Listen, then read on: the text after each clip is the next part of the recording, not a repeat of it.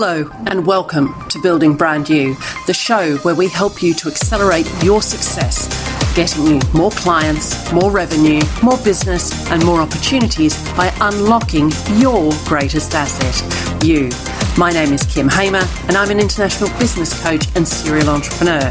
This podcast is designed for you to help you unlock what you already have and to give you a whole host of tools and techniques that can help you to accelerate your success by building your own brand you. Welcome to this feature-length episode of Building Brand You. Today, I am thrilled to introduce my special guest, David Rattray. More commonly known as Eddie, David can help you communicate more effectively so you can sell your skills, your products, and your services. Eddie is an entrepreneur who specializes in writing and communications that connects with audiences. He is an acclaimed business writer who writes brochures, corporate videos, and campaigns for some of the world's biggest brands. He is also the managing partner of Value Genie, a specialist company that works to unlock the value in your business and helps to commercialize your IP. Eddie is a co-owner of the communications, media, and PR website All Media Scotland, and he's also an award-winning screenwriter. His screenplay Wasters is currently in development in Hollywood.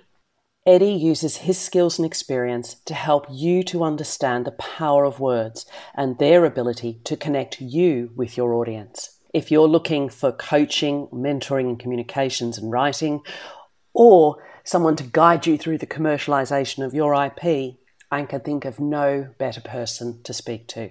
I hope you enjoy my conversation with Eddie Rattray. Good morning, Eddie. How are you today? Thanks for joining me. It's great to be here. Yeah, I think I'm all right. Yeah, you think you're all right? You think you're all right? Well, yeah. Let's see whether we can improve situation by the end of this conversation, shall we? Good. Yeah. You could start by telling us a little bit about who you are, who David Rattray is, why we call you Eddie, and tell us a bit about your story and who you are. Okay, well, you're correct. My name for legal purposes is David Edward Rattray. It's just that I'm the managing partner of an agency called Value Genie, and we've got too many Davids. So whenever we're on a Zoom meeting or a Skype, it's to avoid confusion. I use my middle name Eddie. So you know me as Eddie, but I am actually David Rattray. What's my story? Well, I'm known primarily for being a writer and for working with messaging and communications. But I started off actually at university and I studied animal behavior, and I did a PhD in social insects, which is a strange place to start because my very next step was I started writing articles for magazines. And I got into that when I was just 20. I got given a book. It was called I think it's on my shelf up there, called Magazine Writing That Sells, I think it was called. And in it explained a process by which I don't know that it exists today, but this is what you did back then, was that you phoned up the magazines and you pitched ideas to them. So I called a number of magazines and said, would you like an article on this and that? And they said yes, but obviously they haven't seen your work at that point. That's how I got started. And I don't usually tell people this, but now this is going out to the world. So I started off writing for The Lady magazine, which is a magazine for usually for middle class and upper middle class ladies who are trying to find nannies. But I used to write articles on natural history, and that's where I started writing. And it wasn't long after that, really. I was very lucky in that I was a long time before I got rejection. So I started writing, and then somebody asked me if I could write comedy, and I said yes. And I think that's a thing that maybe for your audience, if someone asks you if you can do something, you'll know if you really can't. But if you think you can, just say yes and find out how to do it. And that's happened many times in my life. So I said yes. And then I started writing comedy for the television. And I moved down from Scotland, where I am now. And I went to work for TV companies in London. And I wrote TV material. And then another time I had a meeting and somebody said to me, Eddie, you write, you're a script reader. And this was I didn't understand actually what they meant. What they actually meant was that you're a person that reads scripts and assesses them. But I just said yes.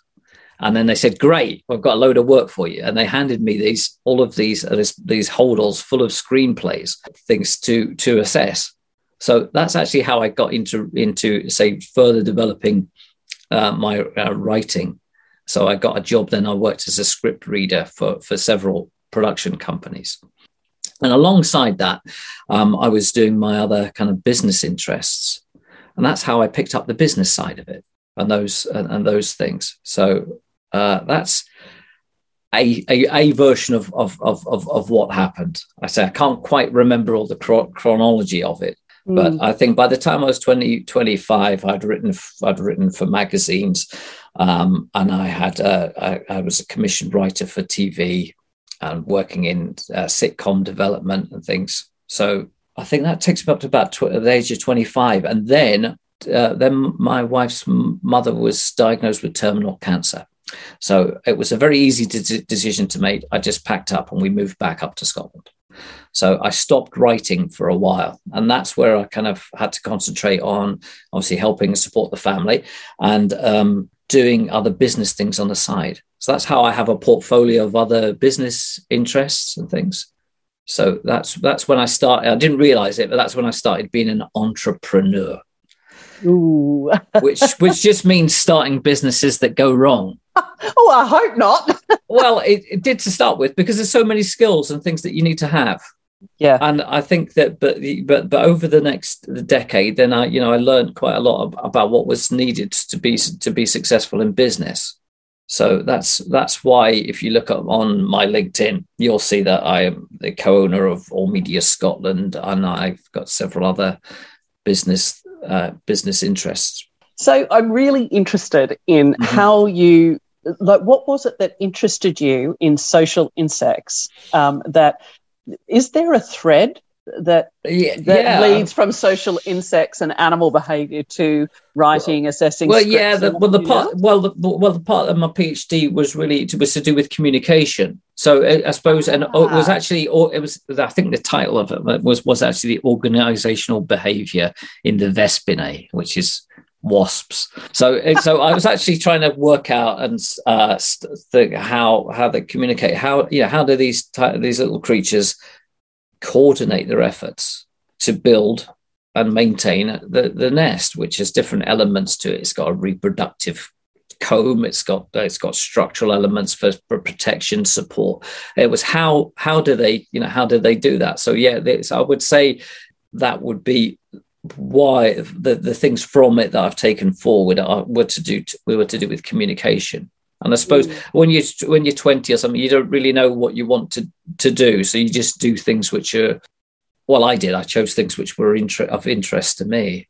And do you think you'd ever go back to studying in that formal way again, or no? Not really. I made a decision. I think that it wasn't for me. It would have been an easier path for me to just to stay in academia and things. But I wanted to do other things. I'm also a musician as well. So I wanted to do my other interests and stuff. So no, I don't think I would go. I don't think I'd go back to that. From what I know of you, Eddie, it's a bit more about, oh, this looks interesting. I might just go and learn it and see how I can adapt it as part of either my life or my business or something I can do with my clients or. Well, that's what. I think that's what I always did. I think one of the key things that I have always done is being involved in learning and continuing to develop and learn different things. So, I've learned a range of different skills, which I say the majority of the skills I actually learned were around about 2008. So.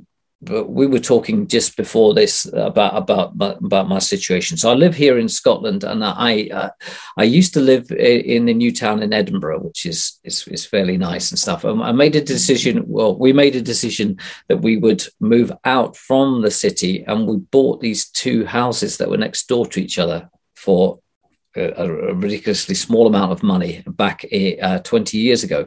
And that then gave me the freedom, as it were, to develop my other business interests, entrepreneurial things, because then I didn't have this crippling mortgage and things to deal with. And literally, I think the very day that we decided that I would go on my own was the day that they announced the big stock market crash and things of 2008. So that was a tough time. What did I do for that whole year? I had a few clients, consulting clients that I consulted with, but really I came to where I am here, which is my studio, and I spent a year learning things.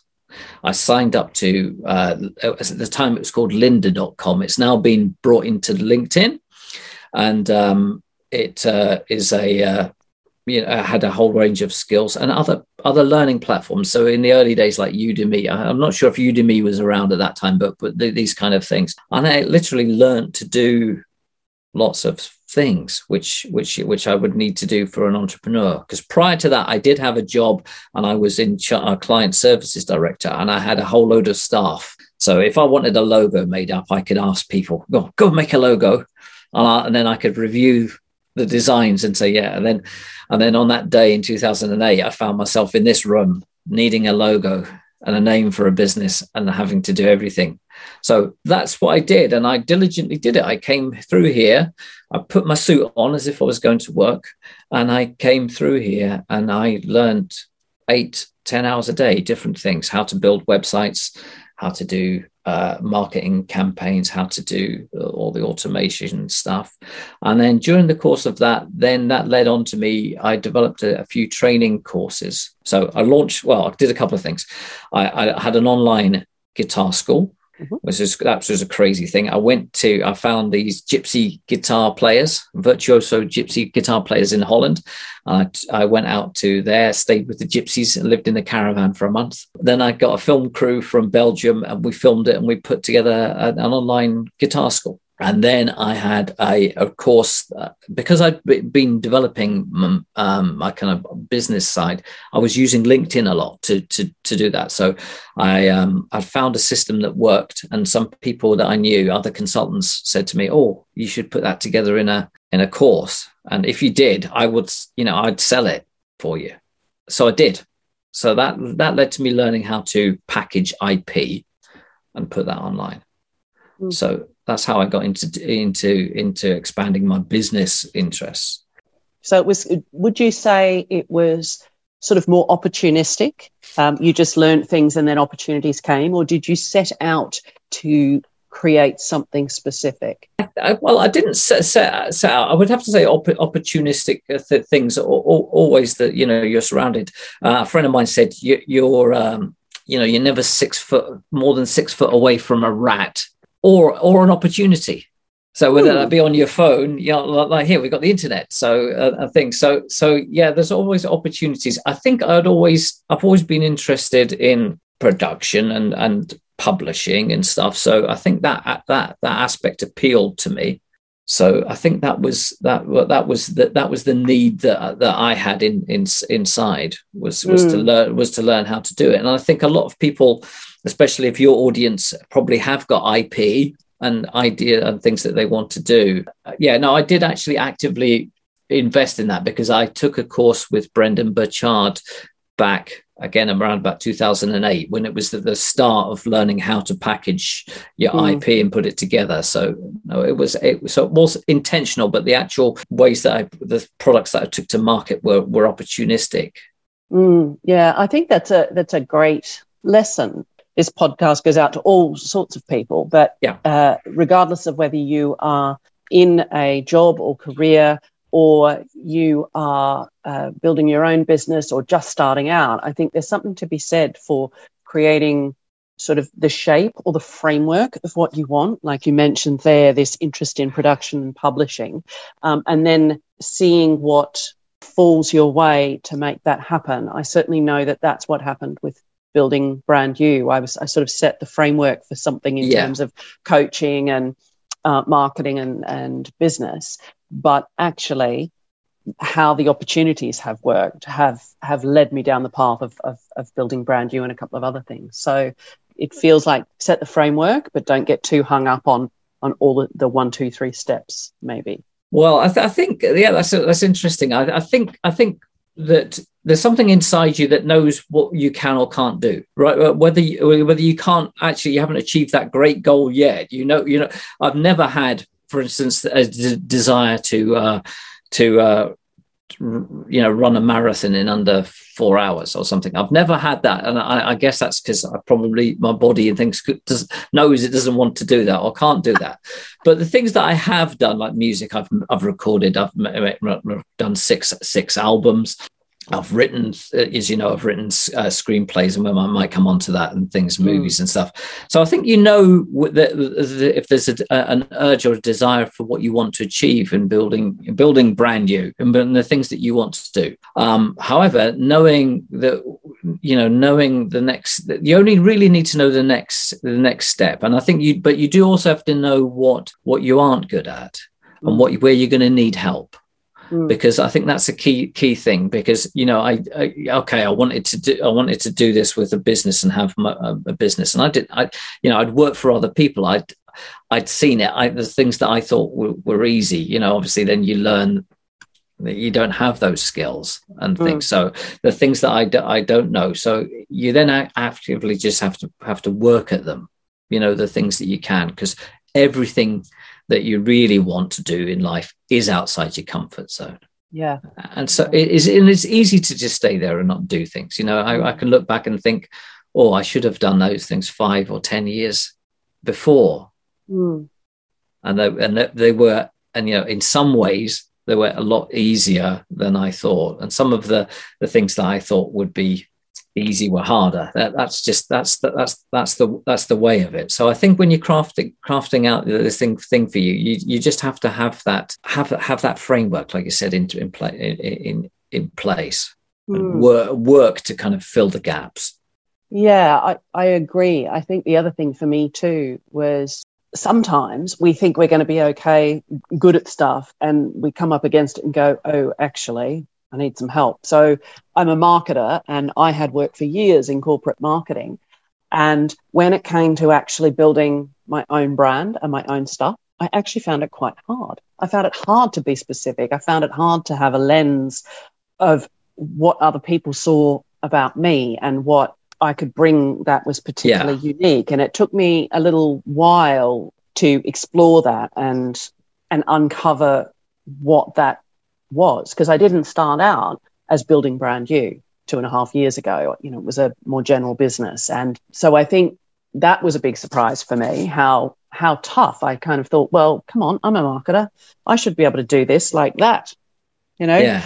But the other things I think that have been really empowering for me was not just the understanding what I'm not good at, the working to get enough knowledge to understand how much I need to know, and then finding people to do the detail. So things like I'm good at numbers, I'm good at forecasting. I'm not an accountant. I don't know the tax rules. I don't understand VAT. So I have an accountant, and I also have an assistant who just does my bookkeeping and manages Xero and looks at all of those things for me, because I could learn them.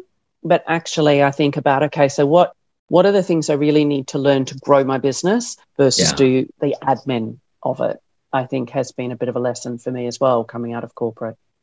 Yeah, I think that's a challenge for all entrepreneurs or people, or many people of your audience would be, you've got to really kind of push things like that to people who are really good at it, and let them excel and shine at that. They maybe they aren't going to be developing, and they don't have the urge and desire to develop a course like building brand new or things, but they're really good at being accountants and stuff, and you have to let them do that, because obviously that's the thing when you're in charge, because you're in charge of the whole vision at the start, but you've got to pass that on. So that's one thing that I did in business. I formed a content marketing agency. Again, that was another opportunistic thing. I had a phone call. I'd done some work with somebody who used to work at the Scotsman newspaper. I designed a business product, a newsletter type thing, and he left there. I didn't know this, but he left and he went to STV,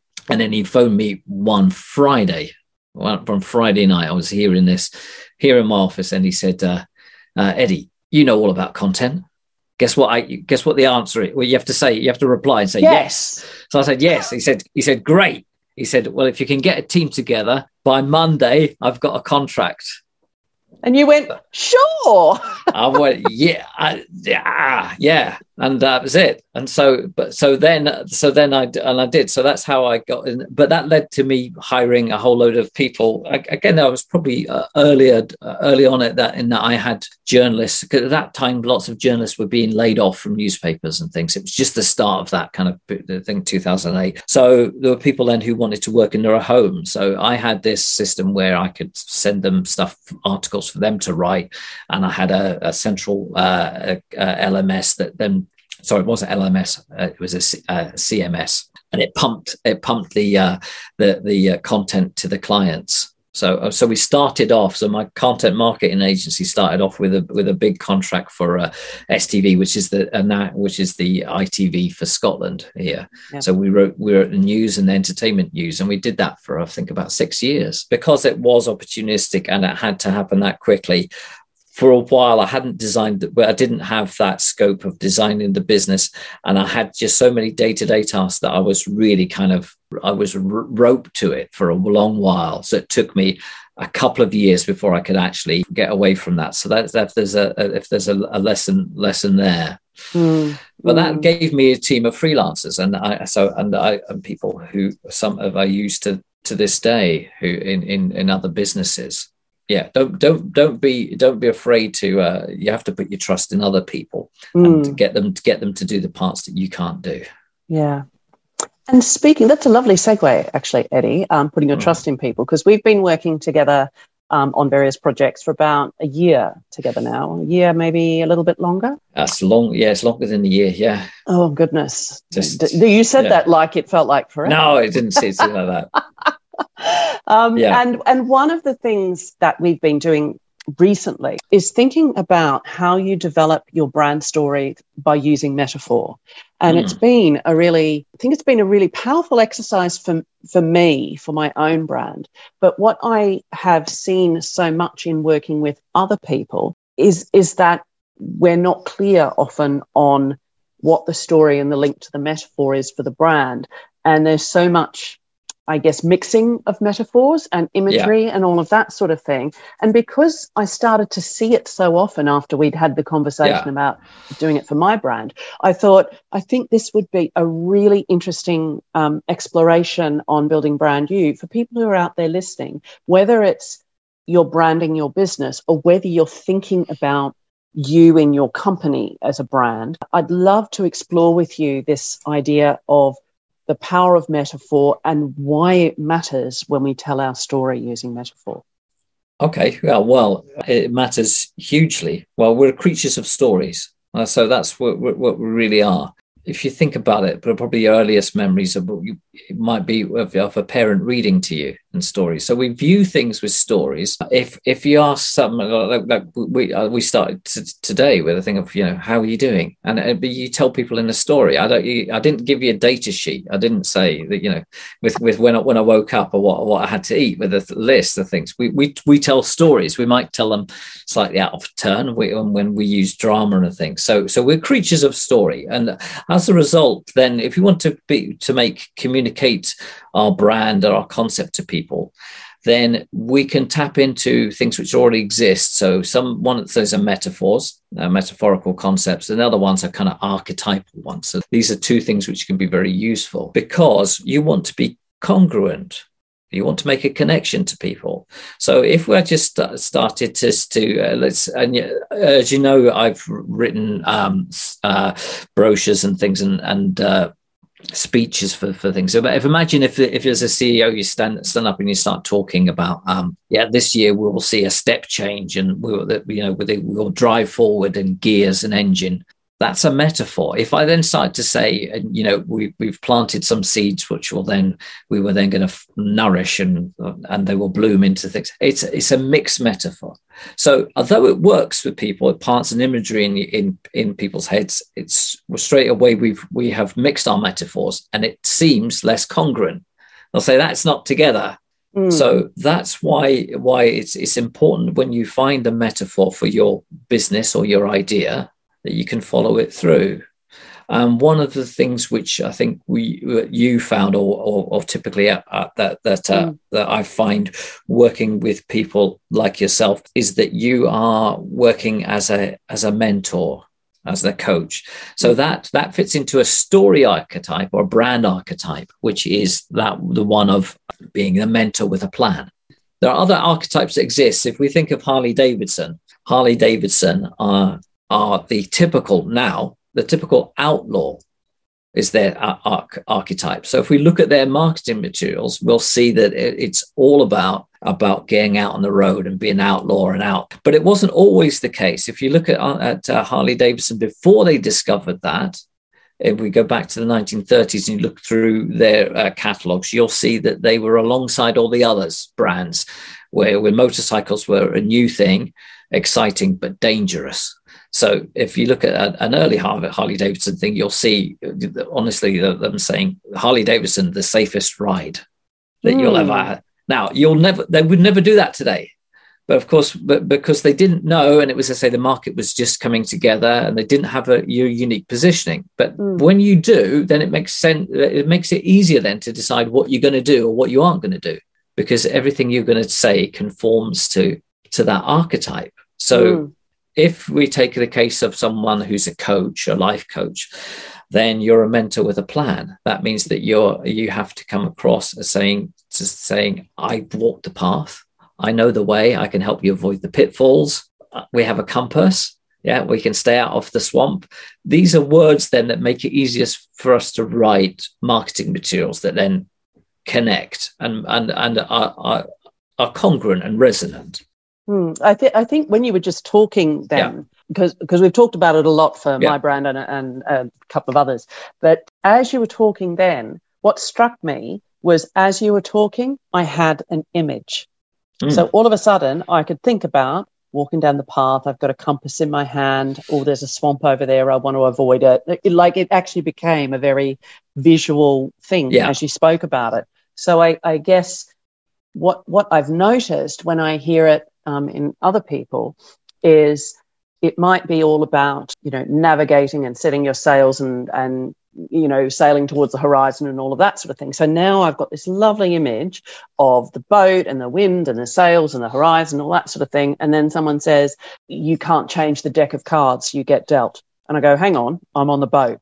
Now I have to go to the card table kind of thing. So it's not that the metaphor is wrong. It's just that you're not building on the one you already have, I think. Was really the power of it for me. Yeah. You've jumped and you changed. And as you said, the power of using these type of these words, and words are very powerful, is that they are planting images and you're tapping into something that somebody already knows. So if you've got a new, I help brands with their products and product description. So if you've got something that people that is new, we've then got to, I'm going to use another metaphor. We've got to make a bridge for people to walk across from something that they don't know into something. Oh yeah, this is like this. So that's why you would use those, because you're then tapping into things that they know, characters, situations, places, things that they then become familiar with. So when you're trying to articulate what it is that your brand has to offer, they can say, oh yeah, I can see, and they can see that concept. And one of the concepts that we go in there is the what's in it for me, WIIFM. which is this radio station that everybody's tuned into. What's in it for me? And that doesn't mean that people go walk around being selfish, but when you have an opportunity to sell your product, I think it has to be that you can talk about how great it is, and that it has a dial and it goes bing and it does this and it's a wonderful machine. They won't hear that. They want to hear how it's going to make their life better and how it connects to them. So that's why we must use that kind of language, especially if we have a new concept or something which is maybe unfamiliar. We have to show how it actually is more familiar than perhaps they first thought when they encountered your product or service. And I think that's a great point. I love that comment. This is like this, and that's what we're looking for. Because if the brain, and if we're unfamiliar with something, we discount it. But once we start to think, oh, now I kind of get it. It's a bit like this. Now I want to know more. If it was a bit like this that I liked, but also if it was a bit like this that I didn't like, I will know exactly where to put it. But I love that expression of our brain sort of saying to us, oh, so this is like this. Yeah, now I get it. It makes it, and it makes it easier, because obviously inherently people are wary of new situations and change. I mean, we've talked about this in the past. There are people who, or we've even talked about in this conversation, how at different points of my life there was things that I really knew that I needed to do.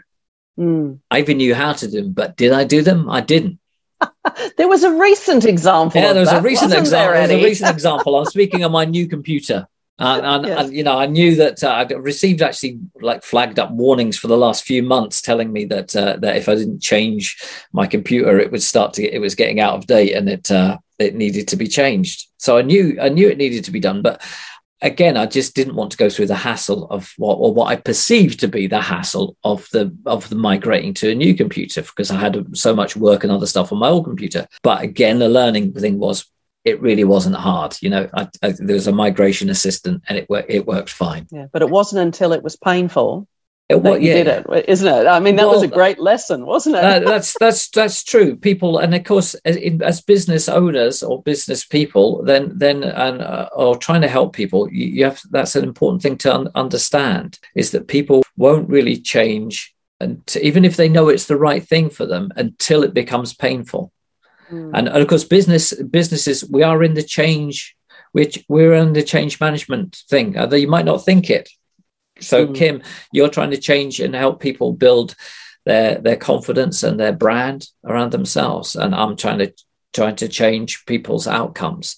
That's what we're doing. If we sell pizzas, we're changing people from them being either hungry, or there's different levels. That's the other thing that you have to understand, is that if you run a restaurant, of course you might be providing people who are hungry with food, but you also might be providing a venue for someone to have catch up with a friend. You might prefer having a venue for someone to propose. So there's different levels of where our product or service satisfies human needs. And building that bridge is also a really nice way to think about it, because if we think about, we're standing on either sides of the river, and I use this quite a lot in my coaching, thinking about the waters rushing between us. We want to communicate something and connect with the person on the other side. But what we need to do is build a bridge, but we can't do it on our own. So we have to start to think about, well, what's the need? What's the connection? How do I invite them in? And how do I create that bridge that they then become part of building, so that... Yeah. And of course it's not rocket science. It is scientific. So in this particular case, if you imagine that it's more complex, in that we have to understand who that particular audience is. If I were to give a speech and I was speaking to an audience of women, I would not use the mechanistic metaphors, which seem to work. Again, these are generalizations, but I wouldn't start talking about gear changes and levers and driving and stuff like that, which tend to work very well with men. I would tend to use a natural metaphor. Yeah.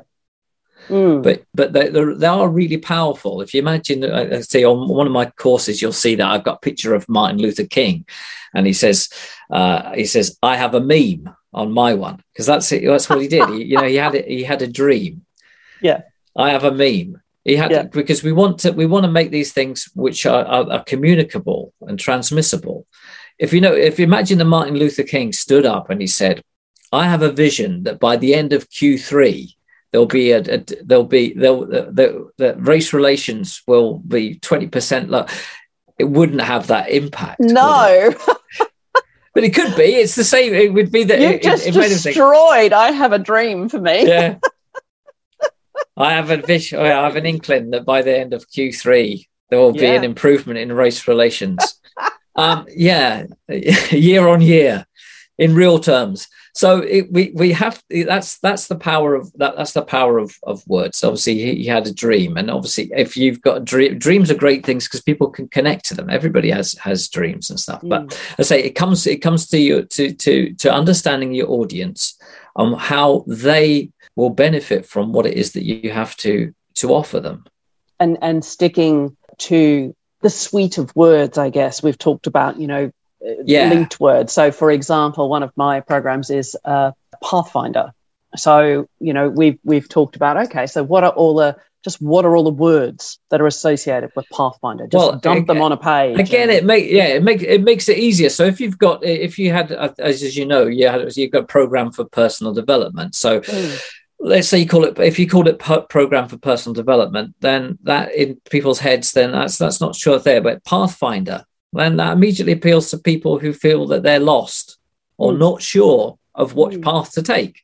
Yeah. So then it makes it easier to make those decisions about things about well, I'll work with you to find your personal path, your compass. Yeah, and not to go off-piste, which is kind of a Pathfinder metaphor, but not to go off-piste with find your trajectory and your vision and all of that sort of thing. It like that's mixing kind of the metaphors, isn't it? It becomes less about this path and finding our way and more about something else, which I'm not quite sure. So there's like a disconnect in the middle of the messaging. Yeah. And if you get it strong, then if you get it connected, then it just makes what you're doing seem right. Obviously, the thing that I'll say here is you cannot appeal to everybody. You just can't. What you've got to do really is to do this in such a way that then it shines to the people who really need it. Yes. They'll see it. So that what's in it for me, the signal will come through really strong because you've thought about what it is how it will help them. So as I say, a Pathfinder plan and the things is going to appeal to people who are not sure what path to do. Yeah. They will then look through for other things that are congruent. They'll look to say, well, who is Kim to tell me about what path I should take? But then you can see that your genuine story is one of that you've walked the path. Yeah. So if you've thought things, then I can help you avoid the pitfalls. Yes. So it all becomes, I say, it becomes congruent, it becomes in alignment, and that then seems stronger to our audience, and the impact is much larger. Yeah, and it continues to reinforce that, there's that whole thing, isn't it, about building trust, building familiarity, and it's almost like drip feeding, isn't it? But you need to drip feed the same or similar message. If you do lots of messages, then nothing lands. It's just kind of like a scattergun approach, isn't it? Sure, and one thing you can do, whatever field you're in, as I say, this is that you can Google some of the competitors or other brands and things are out there, and then see how congruent they are. See if they've got this in place. You'll often find that they aren't. They completely miss. I mean, I used to do a lot of work with law firms, and if you type in law firm, you will see that the first thing you come to the website is a picture of all of their lovely offices. Skylines in Singapore and things like that. So immediately I'm thinking, oh, they're getting lots of money and they're spending it on big building. I'm not seeing people. If you think about what really, if you're going to a lawyer or something, let's say that it's family law, it's for a divorce or something, or it's a personal injury, it's an expert business with people. So you want to see that. You don't want to see things. There's typical things you'll see which are, I think, out of alignment. We're award-winning things. We've won this. We've won ISO whatever these different accreditations are. Instead of speaking to people and saying, "We will help you. This is the person who's going to help." Yeah. So to my mind, that's the things. But you'll see that and have a look at what people are doing. And see whether they've really got it. When I think when you find one that resonates with you, you'll see that's why. It's because whatever approach they've taken is congruent. So what's coming up for you, Eddie? You've got so many interests, and here we are in the back end of 2021. What have you got coming up for the next couple of months that you're going to round the year out with? Well, as you know, I'm helping you and a couple of people with projects which are really to do with the experience of packaging IP and putting it online and marketing and selling it. So I've got a couple of those. I'm doing that. I have my own course from Value Genie, which will be coming out soon. Yep. Which is to do with this with messaging and writing. Value Genie's David Pinder has a course on customer centricity and customer centric communications, and that will be coming out. So I have a screenplay that's in development in Hollywood, and I've got a call tonight at 10 o'clock. Well, that's because Hollywood. That's like I don't know what time that is. Probably like lunchtime in Hollywood. So I've got that on the go. That's all that I'm planning. And we'll see what else happens, right? What other opportunities come up? We'll see what the opportunities come up. Yeah, great. So listeners, we will put the links for those two programs, Eddie on messaging and with David Pinder on customer-centric communications. We will put links to both of those in the show notes. So if you're interested, go and click on those links and have a look there. So, Eddie, we've been talking for about, would you believe it, like 45 minutes now. That's amazing. And We've talked about all sorts of different things. You've had such a diverse and slightly eccentric path. Yeah, in absolutely. Life. Yeah. And what I'd like to ask you is there like a nugget or a piece of wisdom or advice that you'd like to leave for Building Brand You listeners today?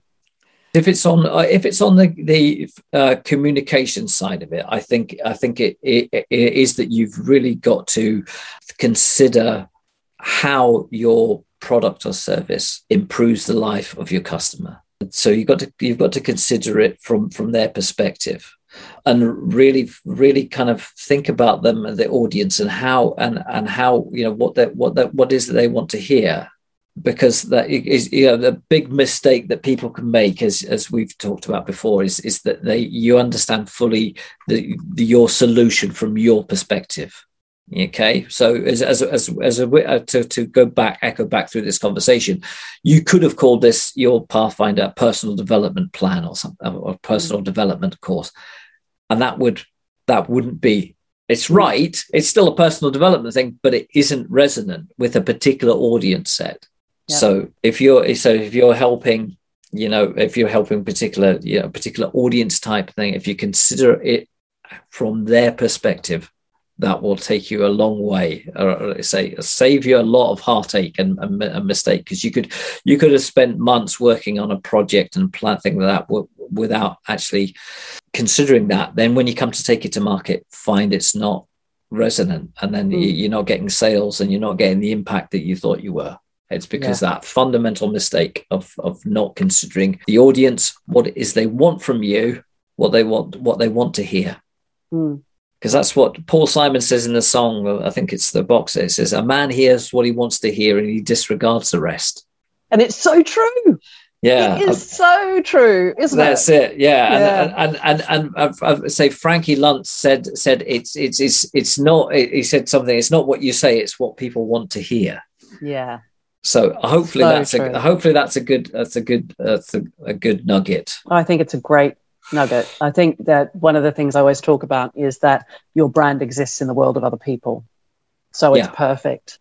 Yeah, exactly. It doesn't mean that, obviously you don't want to, it's not about lying to them. It's not telling them things that aren't true, but it's about hearing things in the right perspective, So if it is going to be hard, you tell them, well, it's going to be hard, but here, I've done it. Reassure them and things. You've got to say, if you consider exactly how they'll be feeling at any point through that journey. So that's why it's still congruent with the story, because at different points in a story, different things happen. At a certain point, somebody's ready.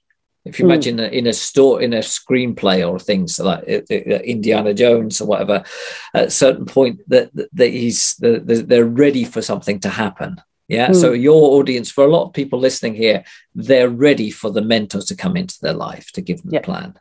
But then you've got to come and show them that you're going to hold their hand, take them by the hand, lead them through the jungle. Yes. And find the path. We'll avoid the quicksand. Yes, exactly. Perfect. And if people wanted to get in touch with you or wanted to find you, how would they do that, Eddie? Well, you can just send me an email, and you're going to send the links out. It's at david.rattray@valuegenie.com, or they can connect to me on LinkedIn. Well, I knew this was going to be an all over the place amazing conversation, and it has been that. So I want to thank you for your time and all your knowledge and your stories today. It's been absolutely brilliant to have you on Building Brand You. Thanks for having me on, and hopefully people find it useful for them. I'm sure they will. Okay. Thanks again, and listeners, I'll speak to you soon. Thank you for listening to the Building Brand You podcast. I'm Kim Hamer, and if you've enjoyed this episode, please leave me a 5-star review on Apple Podcasts. Connect with me on LinkedIn, Facebook, Instagram, or Twitter, and for all the latest news and tips, become a member of the brand new Building Brand You Facebook group. I help people to accelerate their success by unlocking their greatest asset.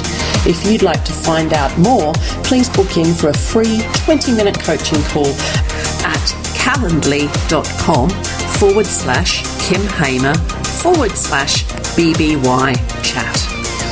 Accelerate your results by unlocking your greatest asset, you.